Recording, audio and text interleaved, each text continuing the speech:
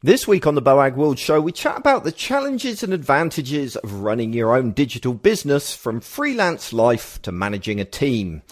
This episode of the Boag World Show is sponsored by Frontify, AdSkills and LinkedIn Jobs.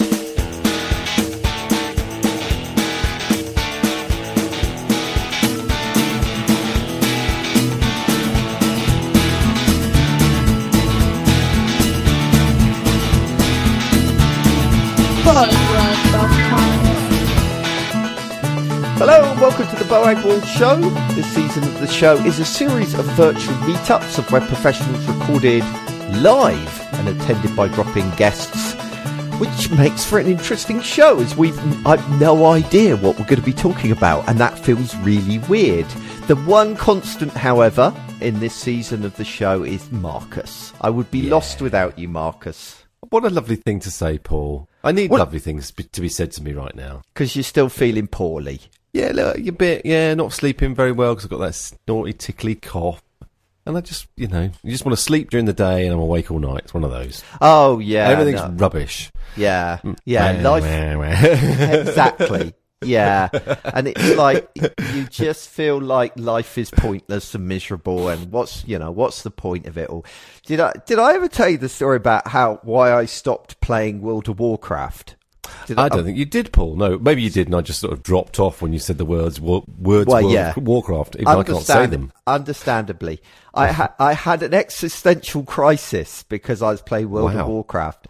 Because I've exaggerated for comic effect, but so I was really into World of Warcraft, and then one day I was playing it, and it was like, well, I'm doing all this work, all this grind, kind of, killing the same monsters again and again, doing the same stuff to enable me to get a new piece of kit that will let me kill some bigger monster in this endless cycle of pointlessness that's never done. You never win it. And then I had this moment of going, oh, that's life.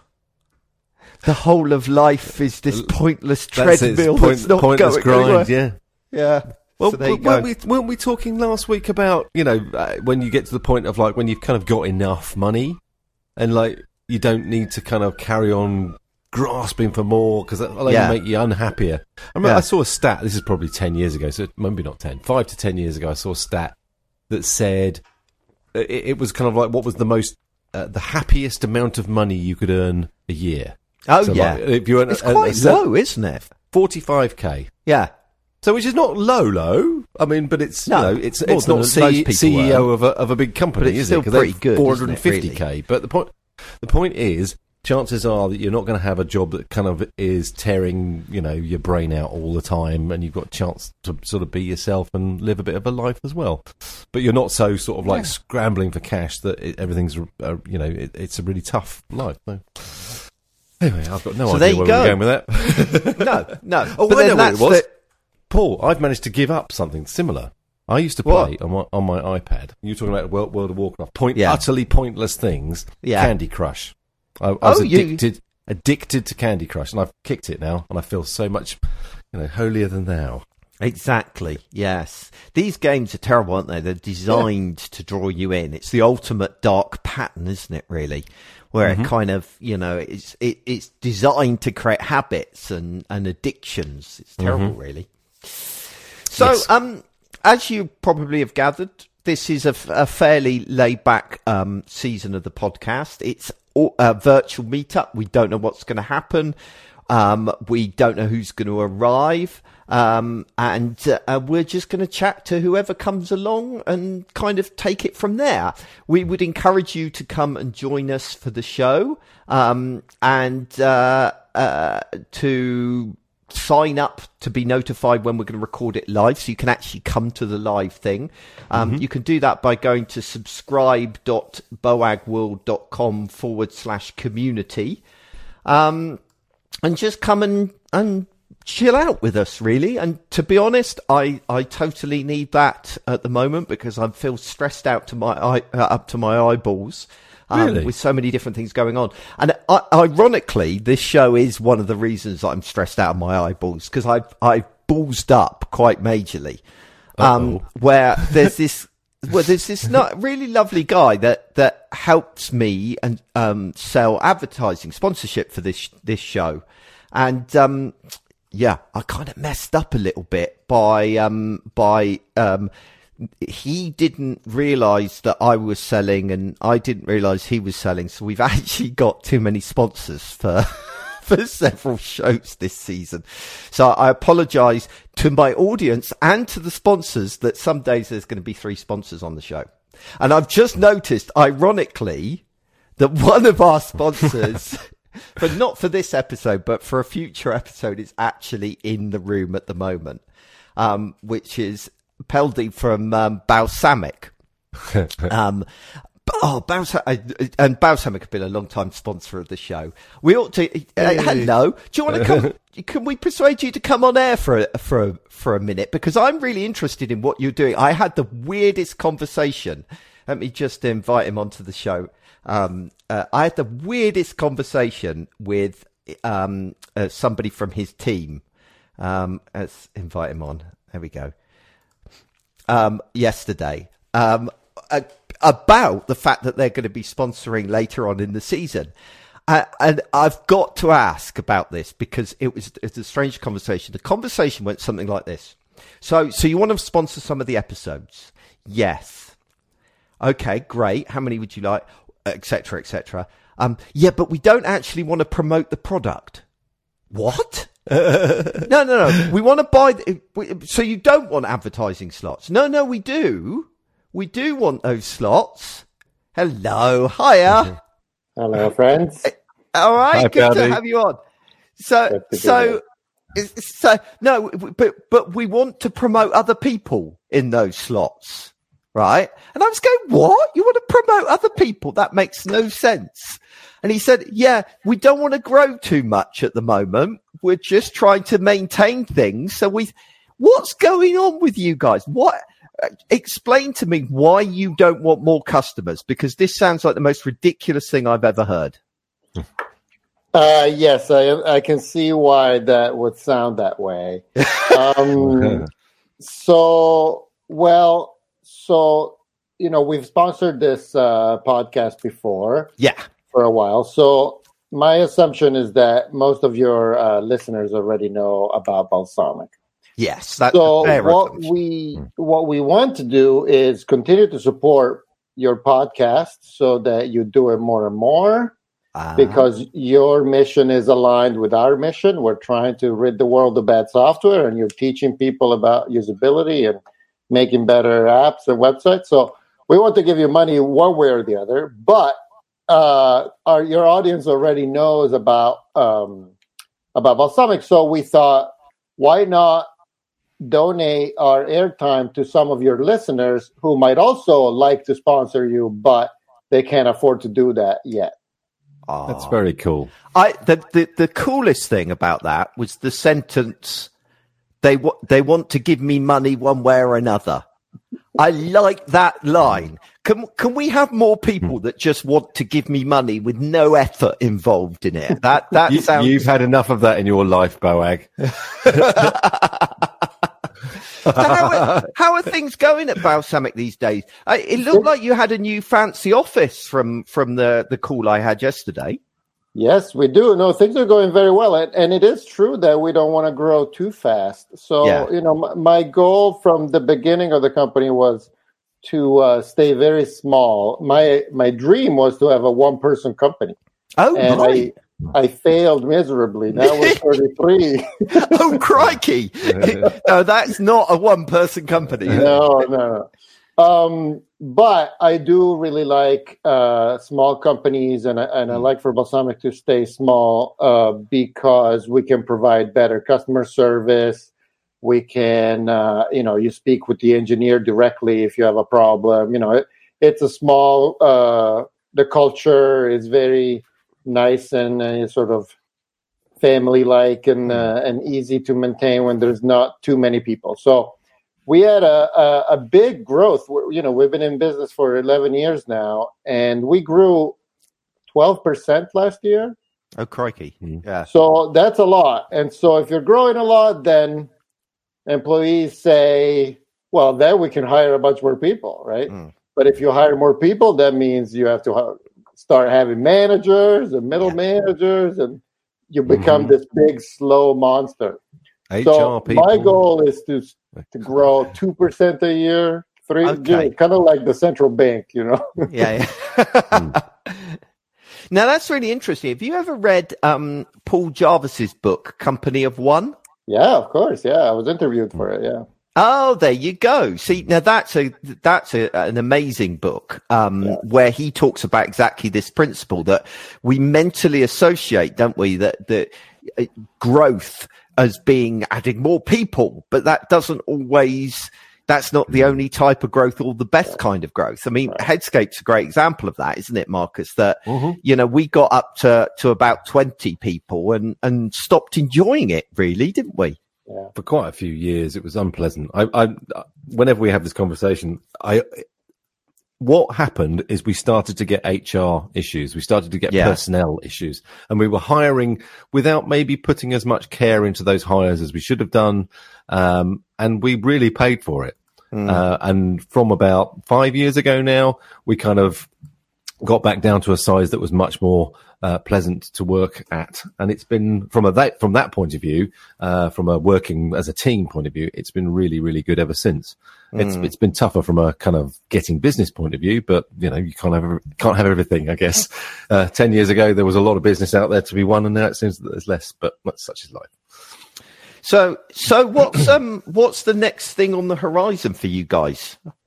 We just had a major release yesterday, actually. We, after an enormous amount of time, which I'm embarrassed to share, we finally finished our full rewrite of the whole app. Oh, really? The desktop version? Yeah, the desktop launched yesterday. And it's live, and people are downloading it and buying it, and it's awesome. And support is very, very quiet. So it was the smoothest release I've ever done. I guess we're getting better at it after 11 years. But it's such a relief. It over 4 years of work to rewrite the whole thing, and now we have a new platform that will really enable us to speed up again with public-facing new features and bug fixes and stuff that people have been asking for a long time. For a while, since we had these two code bases, we couldn't really do anything that changed the file format. Yeah, because we would have had to release the old stuff too, and so it was a big handbrake on the company, and now it's released. So. We're super happy. I encourage everyone to try it out, the new desktop version. It also works with our web app. You can use the desktop app, but work on cloud projects. So you have all the collaboration and stuff, but you also have all the power and speed of a native desktop app. But that's one of the things that I think is really interesting, that the route that you've gone. Well, everybody else seems to be moving to the cloud-based collaborative apps, which are subscription-based, and everybody's got subscription fatigue. You've maintained that choice between the two, that, having that choice of being able to just get a desktop app is actually really nice. It's refreshing. Yeah. For sure. As a customer, there are some things that I just want to buy once, Yeah. And, but actually, up until now, we've had this policy that said any update is free. So if you bought Balsamiq in June 2008, you could still download the current version and for free, right? So we realized that was not very sustainable. And also our customers just told us, this is ridiculous. I gave you $79 10 years ago. And, so now what we do is we charge for major updates. So we have, that's fair enough. And we do major updates every 5 years. Yeah. So it's not that bad. And we charge half price for existing customers. So really, you're going to spend $45 to update. And then you're good for another 5 years. Yeah. As long as you don't do I know you guys won't do it because of your company culture, but I use a really good app that I love called ScreenFlow. And I use ScreenFlow. Oh, I love it. And they nickel and dime you all the time. Exactly. It's a really good app, but they do have major updates. It feels like every 5 minutes. Every major update is you pay from a gain.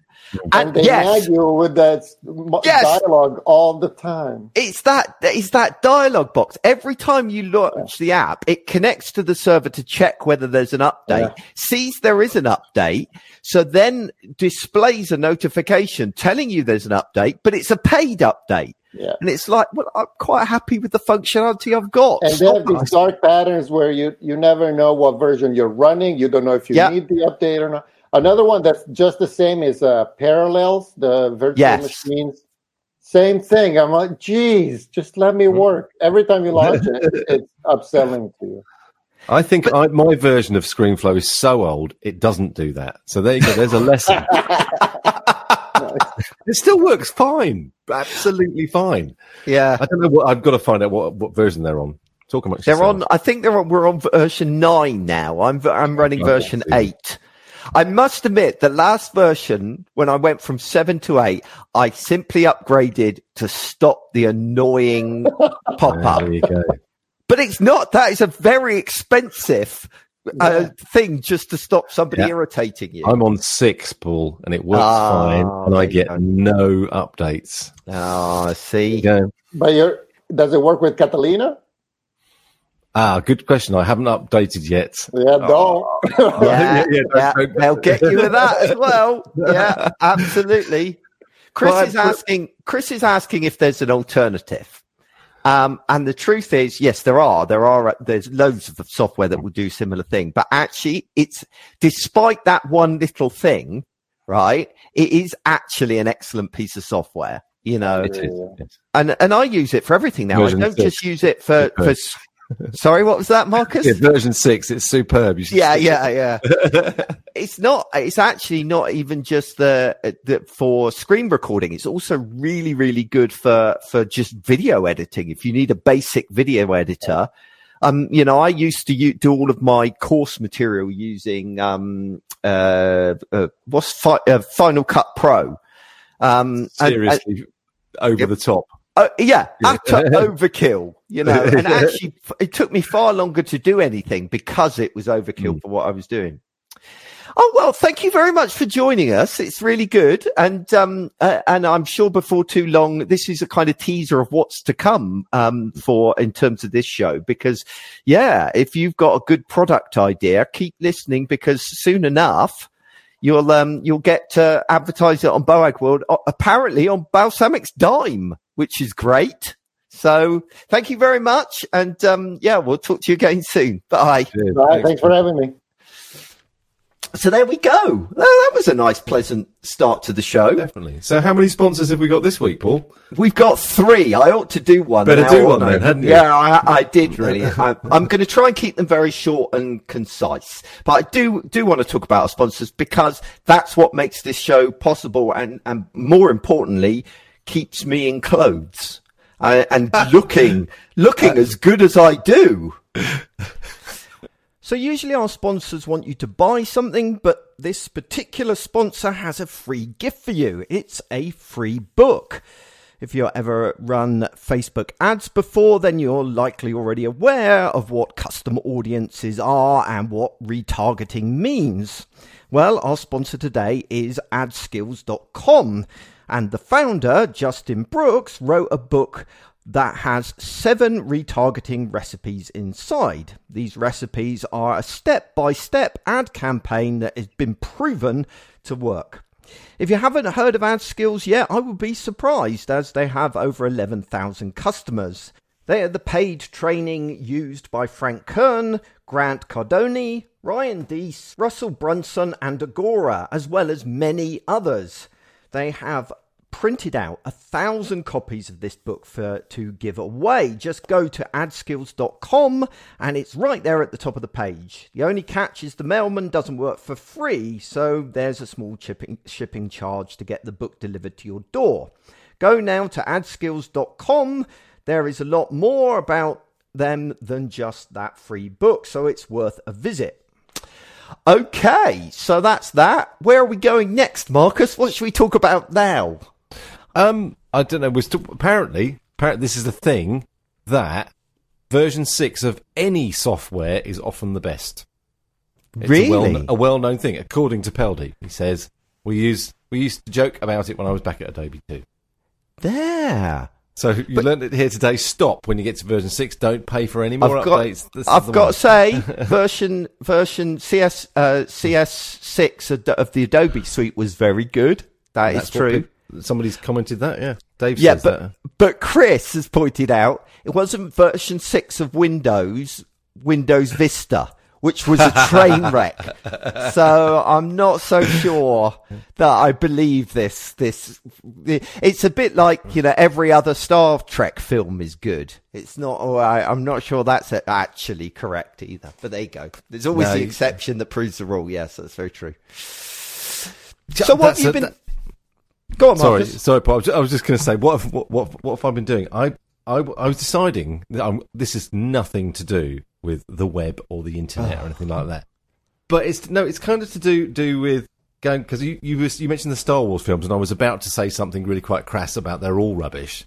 Yeah. But I can remember when I was 10 years old and seeing the first one in the cinema, and my mind was blown. By the way, I was talking about the Star Trek films, but I'll forgive your ignorance. You said Star Wars, and I can prove that because I've got it on recording. No, I meant Star Trek. You did mean every other Star Trek one. Yes, that's true. I did know that one anyway. But anyway, I heard Star Wars and reacted to Star Wars. Okay. Anyway, dangerous. Don't go back and watch films again that you think are really good. Oh, yeah. There's a new Guy Ritchie gangster film out called The Gentleman. I thought, well, I quite fancy going to see that. And then I noticed that Snatch was on Netflix, so I watched Snatch, thinking this is one of the best films ever made. No, it isn't. It's it's a bit wooden and a bit slow, and oh dear. Yeah, he said Star Trek, did he? Okay, right. Well, it just proves that in your face, Marcus. I'm going to have to check that now. Right, no. So 23 minutes. Anybody up for coming on and telling us what they've been up to for the last, few days and what they've been working on? I did while people are volunteering to do that. I did an interesting thing yesterday. It was a bit of a spur of the moment thing. I was doing some wireframing, so I decided to stream my wireframing live. That was a horrible mistake. You realise when you've got other people watching you when you work, you realise quite how boring and incompetent you are. I completely forgot how to use Sketch. It was a ridiculous episode. That's quite funny, Paul, because I thought, blimey, that's quite... because I saw you advertise it on the channel. I thought, do I want to watch that? And I thought, nah. And then I thought, that's really quite a brave thing to do. Especially just like that, Is there a recording, Dave says? Well. There is, but I don't know whether I want to give out the URL for that. Hey, see, Peldy makes a good point. He said, because I got quite frustrated with Sketch because it's proving far too complicated. If only there was a tool focused solely on wireframing. Yes, all right. I should have probably used Balsamic for it, but I was frustrated with Sketch. It's a great tool, but he is right. It's not ideal for wireframing because it's a little over engineered. So yes, I paid for that, but the client was pleased, which was good. That's the main thing at the end of the day. If the client was pleased. So Michelle, are you offering to come onto the show with your oh no, you're just saying hello. Everybody's very shy today and doesn't want to come on. Just come Shall I pick on someone? No. Wait for someone like Paul Edwards to volunteer. Paul, yeah, there you go. Hey, I knew he would come on. Let's get Paul on. Because what have you been up to, Marcus? What have you been doing the last week or so? Well, actually, because I'd had something prepared for last week, which was basically writing lots of case studies. I spent December or the second half of December writing a lot of case studies. But they're kind of done now, apart from one that I've just got, you get to the point of like, I've got one to do and I wrote about 7 because I was a bit naughty. I left them hanging. You know, I should have done them as the projects were finished, but I ended up writing them over Christmas. And then I was thinking about what's interesting things related to doing case studies, because I always think, even now, though I've probably written 100 in my life, that they're just little half-an-hour jobs that you can just kind of knock out, but they're not. Oh no, no. But then the other thing that I always struggle with: do you think anybody actually reads case studies? Well, this is the thing, because I thought, so what do you do? What should you do when you're thinking about a case study? And I think that obviously the first thing we should do is try and get into the head of, you know, standard UX stuff. Yeah. Get into the head of the user. What does the user of the Headscape site want to see or know? And I don't know is the honest answer. and I don't know if you've got, you know, am I ever going to get an honest answer from a client? I suppose I might. But there's kind of two sides to it. I think my head says, or maybe it's my heart. Maybe my heart says that they want a logical, nicely stepped through story with a bit of background. What were the challenges and how we assessed those challenges and overcame them and blah blah blah. But my heart or my head, whichever the opposite one is, says actually people just want to see a few pretty pictures and maybe a soundbite or two. Yeah. So therefore, I think you need a bit of both of that. You need to put the detail, but you need to be able to people just to go, oh, they work with Nestle, or they work with a charity that's similar to ours, and it looks pretty good. Move on. Yeah. So I would agree. I think there's, you know, different people are different ways. You know, there are some people, and I would fall into this category, that just want to have a glance. Oh yeah, they work. You know, they work with the right kind of clients. Their work looks decent. I'll give them a ring. Well, there are other people that are very reluctant to make contact until they're pretty sure, so they need more detail online. But I just think they're boring. Most case studies are boring. So therefore, have lots of pretty pictures. Yeah. Another thing, one thing we've tried to do, which I haven't done much lately but in the past, is if we've done a kind of tech-heavy project or a project that's got lots of cool functionality, is to make little videos or even get GIFs of showing these things working rather than just a screenshot. That makes it a little bit more interesting. I think testimonials are really important. Sometimes, and that's not a flat across the board statement about every company or organisation that you've ever worked with, because I've worked with some charities and where actually the testimonials have been worthless because you interview people and nobody believes what they're reading. But I think for somebody like us, I think they're really important. And I also think that if you can get, and this is a really hard thing to do, and we haven't managed it, but I'm quite pushy with asking for testimonials, because I think the more you've got, the more across the board they are, then the more likely people are going to take them on board and believe them. You know what I mean? So, testimonials are really quite important, actually. I put a lot of... I put in quite a lot of effort about creating testimonials, and I started hassling people as well for video testimonials where they jump on a webcam and say something, because I mean I just don't believe a lot of written testimonials on websites. I'm sorry, I'm cynical and old, maybe, I don't know. Anyway, we've got Paul on the show now. Hello, Paul. Hello, Paul. Hello, Marcus. Hello, Vroom. Hello. I'm very good, thank you. I'm just sitting up the end of the garden in my glorious wooden palace. Yes, it looks very. You've got a very posh office, I have to say. With don't know whether I'd want to be sitting in that. Aren't you cold? No, I've got air conditioning and stuff. What you didn't see was just prior to the call, me cleaning the whiteboard and then shoving everything over there. Oh, that's brilliant. So what have you been working on at the minute, Paul? Anything interesting? To be honest, at this point of the year, I'm in an unusual point where I'm largely building my contracts for the rest of the coming year. So most of this month so far has been out seeing both existing clients and doing reviews of the last year, what worked well, where there's opportunities to develop over this year, so I can sort of better align my services with them. Yeah, I had a meeting yesterday and been in meetings with an existing client again today, which I thoroughly enjoyed. It's been a really good day so far, and I made it here for the podcast, so happy days. So what kind of work are you doing? Yeah, that's always the difficult question. As you know, I'm a bit of a jack of all trades. So I work on companies' websites, but also a bit of pre-project sort of consultancy and sort of digital asset auditing and strategy around it. Essentially, making sure enough work is done front end before the project to ensure the client isn't just frittering their money away, essentially. So just trying to keep things on track. Today, again, has been reviewing existing sort of digital assets for one of my long-standing clients and getting to meet a whole new team there. So that's why it's been so much fun today. Not only is it a lovely place to go to, it's a beautiful place in Sussex, but they've had a large staff change. So I've sat down and had a meeting with all of these new staff today.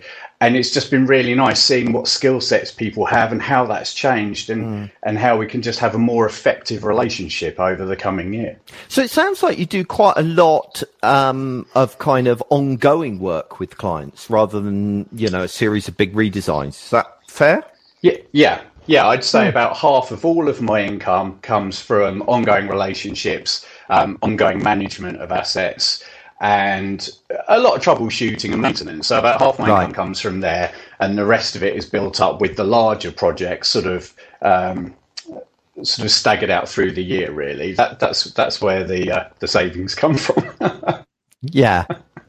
That's always something that I don't have a lot of. I do, I work with clients for a short length of time and then they kind of take things back in house and carry on. So I'm kind of a little bit envious of that because I don't get that long-term relationship.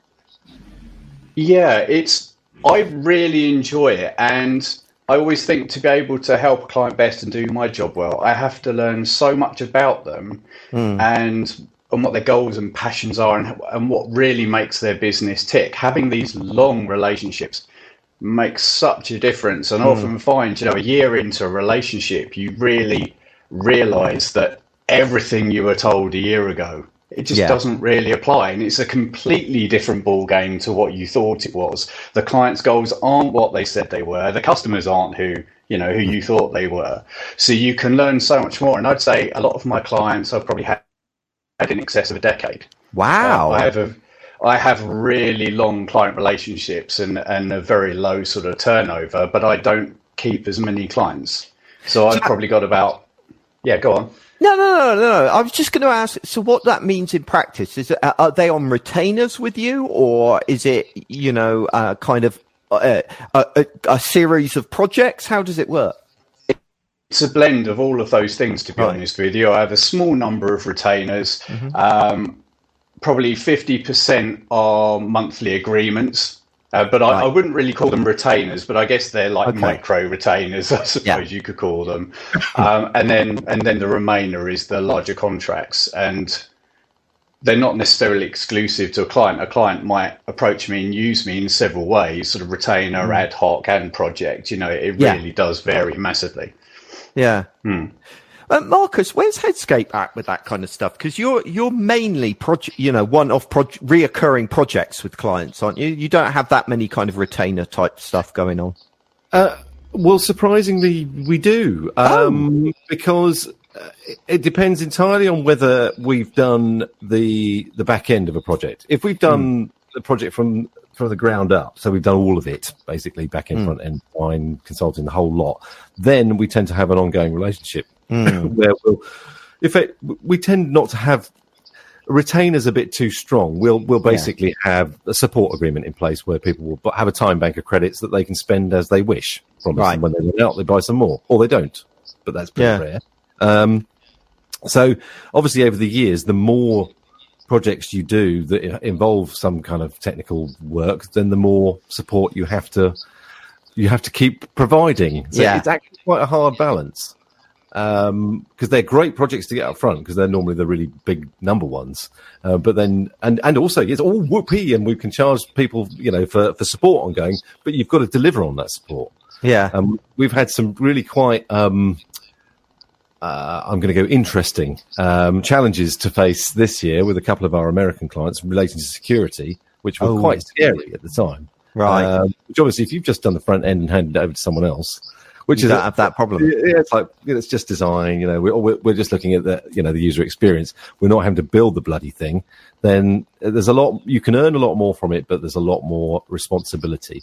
And yeah, there's a fair bit of that. And I like some of them, and some of them. Sometimes it's nice to just kind of go in and be the shining star for a while and bring new loveliness and then go away. That's what I do. I've got no staying power whatsoever with clients. So, when it gets into details, I run away, So, Paul, what I was going to ask you about that is how do you... it's gone out of my head now. It's always the way, isn't it? Yeah, I know. Are you proactive with clients? Are you effectively going back to them with suggestions, or is it mainly passive that they're coming back to you with stuff that they want to do? No, it's a really important part of what I do to be proactive. So as and when I notice things, I will run them up the flagpole. God knows why I thought that phrase, but I'll highlight those and I'll give proposal documents of things where I think there's opportunity that we can all sort of seize, and the low hanging fruit as well, because so many clients are interested on the quick and the cheap sort of changes they can make to a project. Just so long as it's built on a decent foundation, I don't mind doing that. But a large number of my clients come to me with a site already made. It may already be reaching end of life in my book. And you know how it can be. There's such a variety of conditions a site can come to you in, and that generates a job list which a client might look at for the next year or so. So you can have quite a lot of knock-on work from that. And being a jack of all trades, I tend to get involved in most of those parts of the work. I don't sub a lot of work out, which is why the Slack channels are godsend, because there's so many things where I just go, what's that? How'd you do that? Yeah. Yeah, exactly. But the life of a freelancer, you just can't know everything. So, So it sounds like you've been freelancing for quite a long time then. November the 5th, 2005. Wow. So that's good. So we were still basking in the glory of our retaining the ashes or regaining the ashes. Then I thought you were going to say basking in the glory of starting this podcast, which happened in 2005 as well. Yeah, I wonder when it actually was. Is it really that long? Yeah, it is. Earlier in the year. 15th birthday must be coming up. It must be. Yeah. So Netscape is 18 today. Really? Wow. Yes, it's today, isn't it? We can go out drinking. Oh, I'm seeing you tomorrow, so we can celebrate. So Paul, where does your work come from? Is it mainly referrals and word of mouth, or are you more proactive than that? Yeah, that's always an interesting one, because I'm always in a little bit of doubt over it, to be honest with you, because it seems to fluctuate. A vast majority of my work is word of mouth. I also do a certain amount of local profile building with online networking through Twitter and hashtag hours, although that's very much in decline for me in terms of use. For a few years, I was actually getting about 50% of my turnover from Twitter. So, wow. Yeah, but that has just nosedived probably in the last year and a half. I'm looking for new avenues for picking up work at the moment. But as I said earlier, because I have so many really long client relationships, my work isn't really vulnerable. Yeah. I don't have the things, Marcus, as you were saying, where it's sort of more project based and smaller lengths of time. I don't have those upcoming periods of not having projects in. I'm not quite so vulnerable, but I don't have the turnover that you would as an agency. So, swings and roundabouts, isn't it? Exactly. Yeah. So, it's interesting, isn't it? Because that I can't imagine being in a situation where I wasn't facing a cliff. I always face that drop off point about, I don't know, 6 weeks to 3 months ahead, where it's like, I've no idea what I've got coming up. But you sound like you don't have that as much. That's quite interesting, Paul. Sorry to cut across you, Paul, there, but we are the same, but we're not, because of what I was just saying earlier about having more support agreements, more clients we have to look after. It's actually, the cliff is further away for us now, because we, you're just continually topping up these time banks with people, which is not enough to run the company on, but it does mean it's just a bit further away. Yeah. And that's where you're in that situation, Paul, one presumes. Yeah, my goal originally when I started taking on maintenance agreements was to ensure that I covered all my base costs and cost of living just from my maintenance agreements. So as a freelancer, that just meant I wasn't constantly living on edge and worried about losing the house. So my day-to-day bills are all paid off of maintenance work, and then the projects that I pick up do all of the extra things and allow me to make further investment and changes to what I do. It works pretty well, but, could always have more.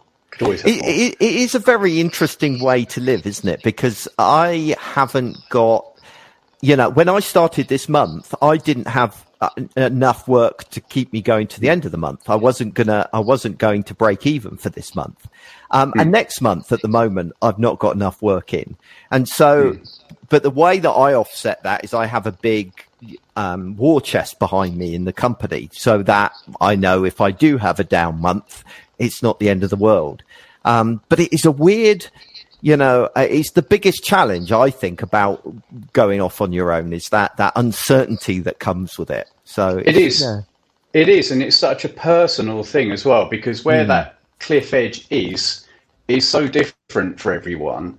And the stresses that they can cope with are so different. And for me, the panic point might be at a completely different point to you. It's taken a long time, but I've got to the point where I've been doing this long enough to know it will work out. Yeah. And to just calm down, it will work out. Yeah. And it always does. It always does. Because I think that's a bit of a big challenge that you and Chris face, Marcus, that you're actually very different about that panic point, aren't you? Chris is an inherent worry. He is much better, though. Oh, is he? It's because we've had a couple of years of it being a bit. It's been all right, but it's not been great. Just kind of like getting by. I think it would be the best way to describe it. We've had some good clients, but then we've also gone for things that I thought we'd win that we didn't. Blah blah blah. It kind of ends up to it being okay. And I think the same kind of level of okayness would have probably made Chris panic more 5-10 years ago than it does now.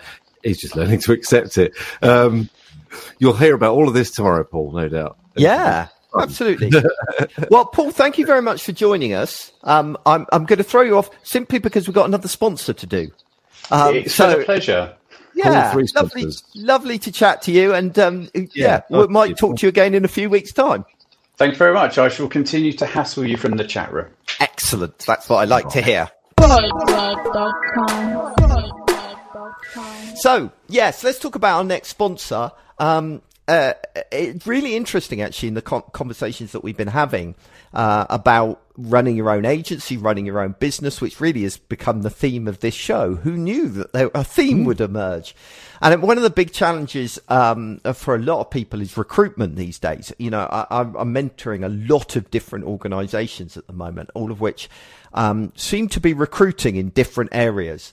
And it's an enormous challenge. And the one place that increasingly is becoming an area to pay attention to with that kind of thing is LinkedIn.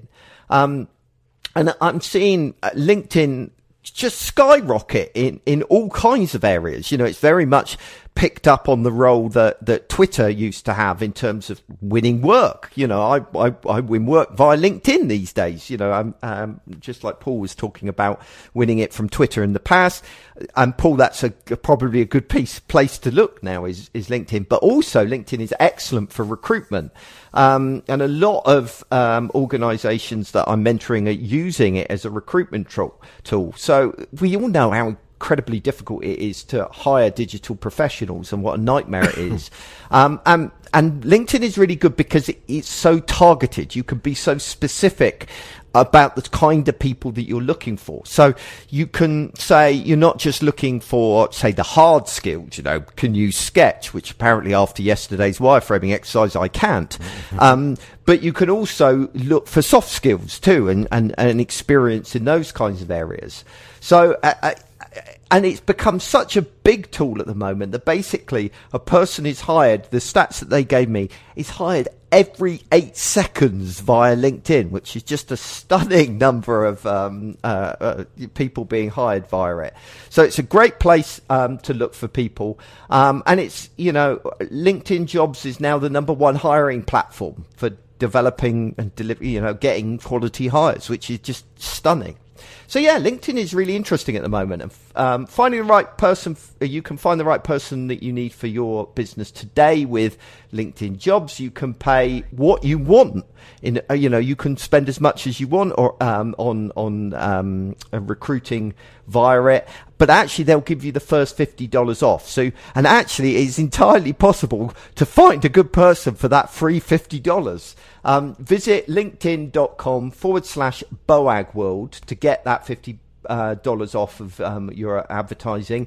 So that's that's linkedin.com/BOAGworld to get $50 off of your first job posting there, and then terms and conditions apply. See site for details, etc. So there you go. That's LinkedIn Jobs. So thank you very much for sponsoring the show. Well, what are we going to talk about in our last 10 minutes or so of the show? I would like to talk about some of the cool apps that people have been finding recently. There's some really good apps out there. I've become obsessed. Right. If anybody has found a really good app recently, pop it into the chat. But there is a couple that I wanted to mention that I've become a huge fan of recently. Right. The first one that I've discovered is something called UserDrive. Right. This is userdrive.co. Okay. Now, the reason I wanted to mention this app is because up until now, all of the whenever I did like card sorting exercises online, obviously card sorting in person is absolutely great, and I love doing it, but oftentimes I have to do it online, and the only tool that was there available to do that was either a tool that wasn't really suited for card sorting, but you could kind of get to work to do card sorting, or Optimal Sort, which I despise. Optimal Sort. It's a horrible interface. This is where I discover that they're going to be a sponsor later on in the season. Next show, yes. Yeah. We made our own. Did you really? Lee made his own. Right. Yeah. That's really interesting. We'll get him on to talk about it sometime. I told him to come along this afternoon, but of course they're busy doing work. God. Just madness, isn't it? Yeah, I would like to get him on the show. But UserDrive is really good. They're not paying us as a sponsor or anything like that. But it's a relatively new thing, and I've been following them kind of through from beta. And they've got some really great features, and most of all, it's a really good user experience for you using the app, but B, the people that are involved in taking the or doing the card sorting exercises. And it's just really clean and nice, so you might want to check that out. Someone else has recommended, Dave has mentioned GetStation. Let's have a look at. Oh, I know GetStation. Yes, it's the one app to rule them all. Which is you can basically, all of these web-based apps that we end up using, flipping tons of them these days, it's something that allows you to bring them all together into a single interface. So, for example, you can bring in Gmail and Dropbox and everything else into one app, which is quite nice because you can do things like smart docking, where you can, instead of having loads of tabs open, you can have almost like a desktop of applications, and you've got control over your notifications, and there's a unified search in it and all kinds of stuff. I've seen it before, but I've never Yes, that's why I stopped using it, Dave. The only downside to it is it's quite a big memory hog. So it can be a bit of a beast to run, which is not surprising considering it's trying to run, however many different web applications all at the same time, which are all also notoriously badly optimized in my experience. But there you go. But yeah, it might be something you want to check out. That was a good suggestion, Dave. Thank you. So another silly little thing that I wanted to recommend. I don't know whether you know, but I'm just finished the second draft of my upcoming book, which is called Click, and it's about encouraging people to take action without resorting to dark patterns. And when I was doing some research for that, obviously a lot of what that book is about is things like cognitive bias, mental models, how we think as people, how we make decisions, that kind of stuff. So while I was researching, I came across this silly little app that's actually really good. It's a Chrome extension, and it's called Brainy Tab, right? And it's really nice because every time you open a new tab in Chrome, it tells you a little kind of thing about human psychology or dark patterns or, cognitive biases and stuff like that. And it's a kind of really nice way of just kind of having that stuff, learning subliminally, I guess, where it just keeps popping up these different things. Actually, there's another app that I use that's very similar to that as well. That idea of regurgitating, subliminal learning. And it's called Readwise. I've just suddenly thought of it. I forgot about Readwise. Now what Readwise is I don't know about you, but I bookmark, when I read a book, I highlight bits from it, right? Oh, that's a really interesting quote. And I do it with articles as well. I highlight, oh, that's a really interesting quote, and then never look at them again. Mm-hmm. Yes. And you think, why the hell did I bother doing that? Right? I stopped doing it for these exact reasons that I Yeah, absolutely. I still take a zillion photographs and never look at them, but Yeah. So with Readwise, what it does is they've just released an iOS app which makes it a lot better. They used to send it as an email to you. It will just periodically show you a different thing that you highlighted in the past, which is really good. What a great little idea! And so oftentimes, again, when I was writing the book, I happened to get through one of their emails that reminded me of something I'd read in another book that I've been able to include in my book. Really good. So that's cool. I thought I'd share some apps. What's Michelle just shared? Echo Health app. Healthcare app. Yeah, it's for repeat prescriptions. Okay. So do you get it set? Does it come send stuff straight to you, or what's it do? I like a well-designed app. I think it just enables you to go through the process of reordering, doing a repeat prescription painlessly. No pun intended. Oh, it's actually an NHS. It appears on the NHS website. Now that's good. I love really well-designed, well-thought-through apps. It's like porn to me. I've reached the age where that's the kind of thing that porn really was your thing before, but now I've moved on. Yeah. I love a really well-designed interface. Anyway, yeah, so that's cool. Anybody else fancy coming on the show, or should we? We'll do while people are considering if they want to volunteer for the show. There's been some pretty poor excuses for not coming on this week, right? What is it? Lewis said that he hasn't shaved. Right? Look at me. Can you see me, Lewis? Do I look like I've shaved? Me neither. Anyway. And Michelle says, "Oh, I've got nothing to say." Well, that's never stopped me doing a podcast for 10 years. Anyway, we're nearly done anyway, aren't we? All right. I'll do our final sponsor and then we'll wrap up. Okay, third sponsor for the day is Frontify. Frontify have been an amazing support for the show for so long. Just to remind you what these guys do, they're an all-in-one brand management platform. So they've got like a brand portal, they've got digital asset management, design systems, you know, your web and your print publishing, all of that kind of stuff, all nicely kept together. And I kind of ran that down in a bit more detail last week. We've got but one of the features I want to concentrate on this week is their design system. They have an absolutely amazing way of supporting design systems. So if your organization is thinking about creating a design system or has created a design system and it's all a bit ad hoc and not managed very well, then you should check out Frontify. So it's got a proper design workflow built into it, really great for collaboration.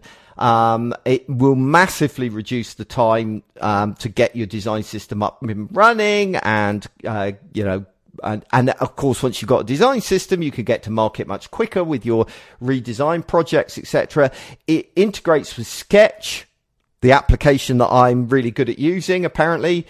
And it's, you know, scales all the way up to supporting design systems that are being rolled out across global teams. So that, you know, wherever you are in the world, really good for remote teams to be able to have your design system available to everybody online. And it even offers a free package for startups and freelancers to get you going. So to find out more about Frontify, go to frontify.com. There we go. Look, Michelle has just volunteered. Just say hi. Just say hi. Come on. We'll get Michelle on enough to say hello, and then we'll get her on proper next week, because I want to prove that you don't need to have something to say to come to a meetup. Because if we're trying to create a meetup type environment, well, you don't always have to have a proper thing to say. I don't go to the pub and have a story to tell. No, exactly. You should just come in. Do you know, I don't think, have we ever spoken face to face, Michelle? Drinking games. Excellent idea. Oh, Paul is suggesting drinking. Actually, next Thursday, I've got a couple of my mates coming over, basically for a pub crawl, and it could start. Hey, it's Michelle. Hello. Put a face to a name. Exactly. Yes. Every day I talk to you in the Slack channel, and I've never actually seen or heard you. You're not some phantom. You're a real person. I am. I'm afraid so. Yes. So where do you work, Michelle? So I work at Good Energy, which is a green energy company, which keeps me busy, keeps me on my toes. I'm within an internal team now, so we're a team of 2, very small, getting a whole lot of user experience done in an industry that hasn't really historically had a lot. So no, you're not kidding. I once got approached by Ecotricity. Which obviously, you know, that was probably me. Was that you? Yes. That's where we spoke. Yes. You know and now you've moved on to somewhere else. To someone else. Yes. Do you know, I saw you when you popped up on the screen. Then I thought, she looks familiar, and then I was thinking, well, it must have been the avatar that I saw. Because I see your avatar every day. But no, that's where it was. Yes, that was shame that never went anywhere. I know. I got quite excited about that. Yeah, I mean, it would have been really good, and I really did appreciate the time and the care that you put into looking at our journey then.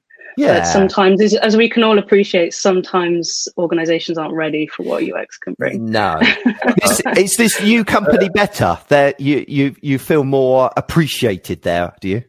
Certainly so. It's different. There are different. There's different pulls that go on, but they're definitely more. You know, companies say that they're customer centric and they're user focused, but then when it actually comes down to it, it's really nice to work for an organisation that's got a rich history of research and user experience design. So it's kind of, there's not as much kind of pushing having to go on, but there's still challenges. Of course. I moved to Bolt a year, 18 months ago, something like that, and their experience was pretty good. I felt like there were professionals behind my experience guiding me through it. So, because they are no doubt competitors, you can point to, look, they're doing it well. So yeah, exactly. Yeah. I mean, that's it.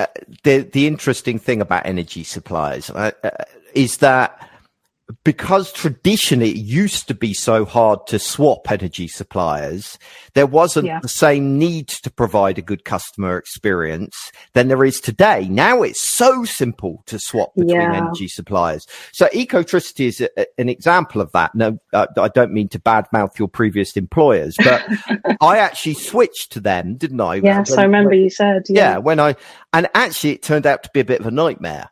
So I was with them. No, it's not your fault. It's your fault, Phil. What can I say?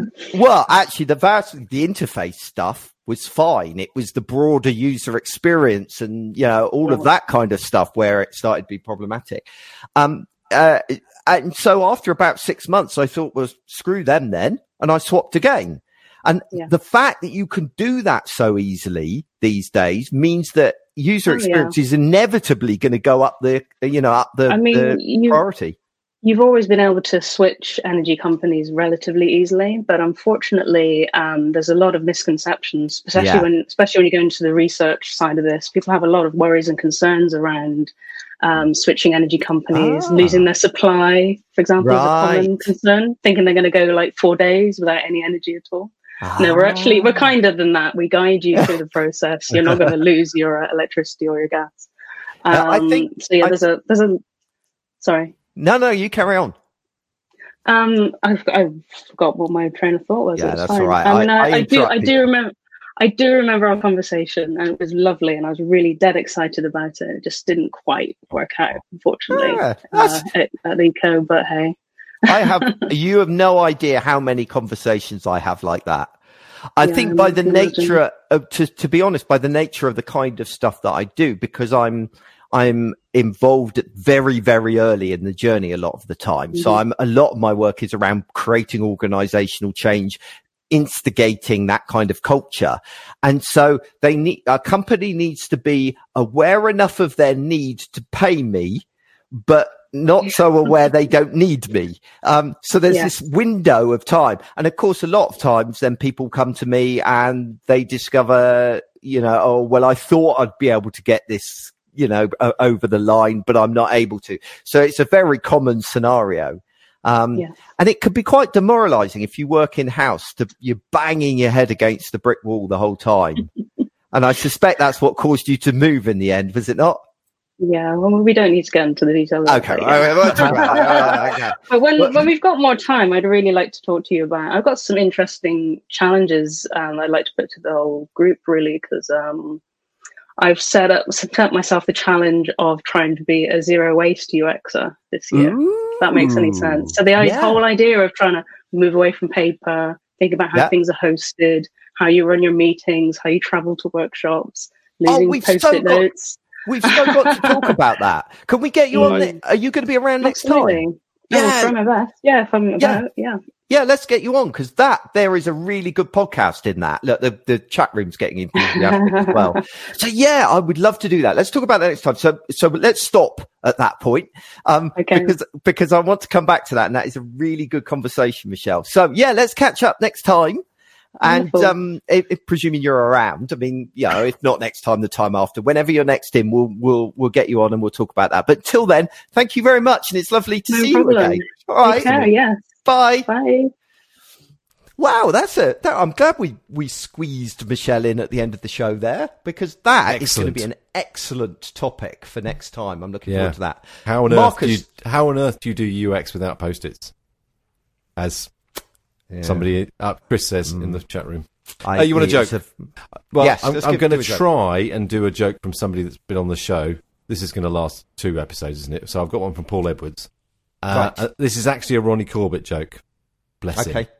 A ship carrying red paint has collided with a ship carrying purple paint in the English Channel. Both crews are marooned. That is terrible. No, it's not. It's wonderful. It's Ronnie Corbett, and it's class, is what it is. It's class. It's from a bygone era. I miss those days. See, there you go, class. Exactly. All right. Well, thank you very much, apparently, for that joke. As I say, apparently, but there you go. And thank you very much for joining us in the room. Actually, I'm really enjoying this season of the podcast and just not knowing how things are going to go. Had a really good theme come out of today's show, which was brilliant. If you would like to know, if you're listening to this and you wish you were experiencing it live, then you can get notified on the day when we're going to be recording it, so you know what's coming up. Just go to subscribe.boagworld.com/community, and we can let you know when it's going to be recorded. You can come along and chill out with us. In the meantime, feel free to come and join us in the Slack channel. We've already heard several times about how people enjoy the Slack channel at boagworld.com/slacking. And next week, Lewis might even have shaved. Who knows? But until then, thanks for listening and goodbye.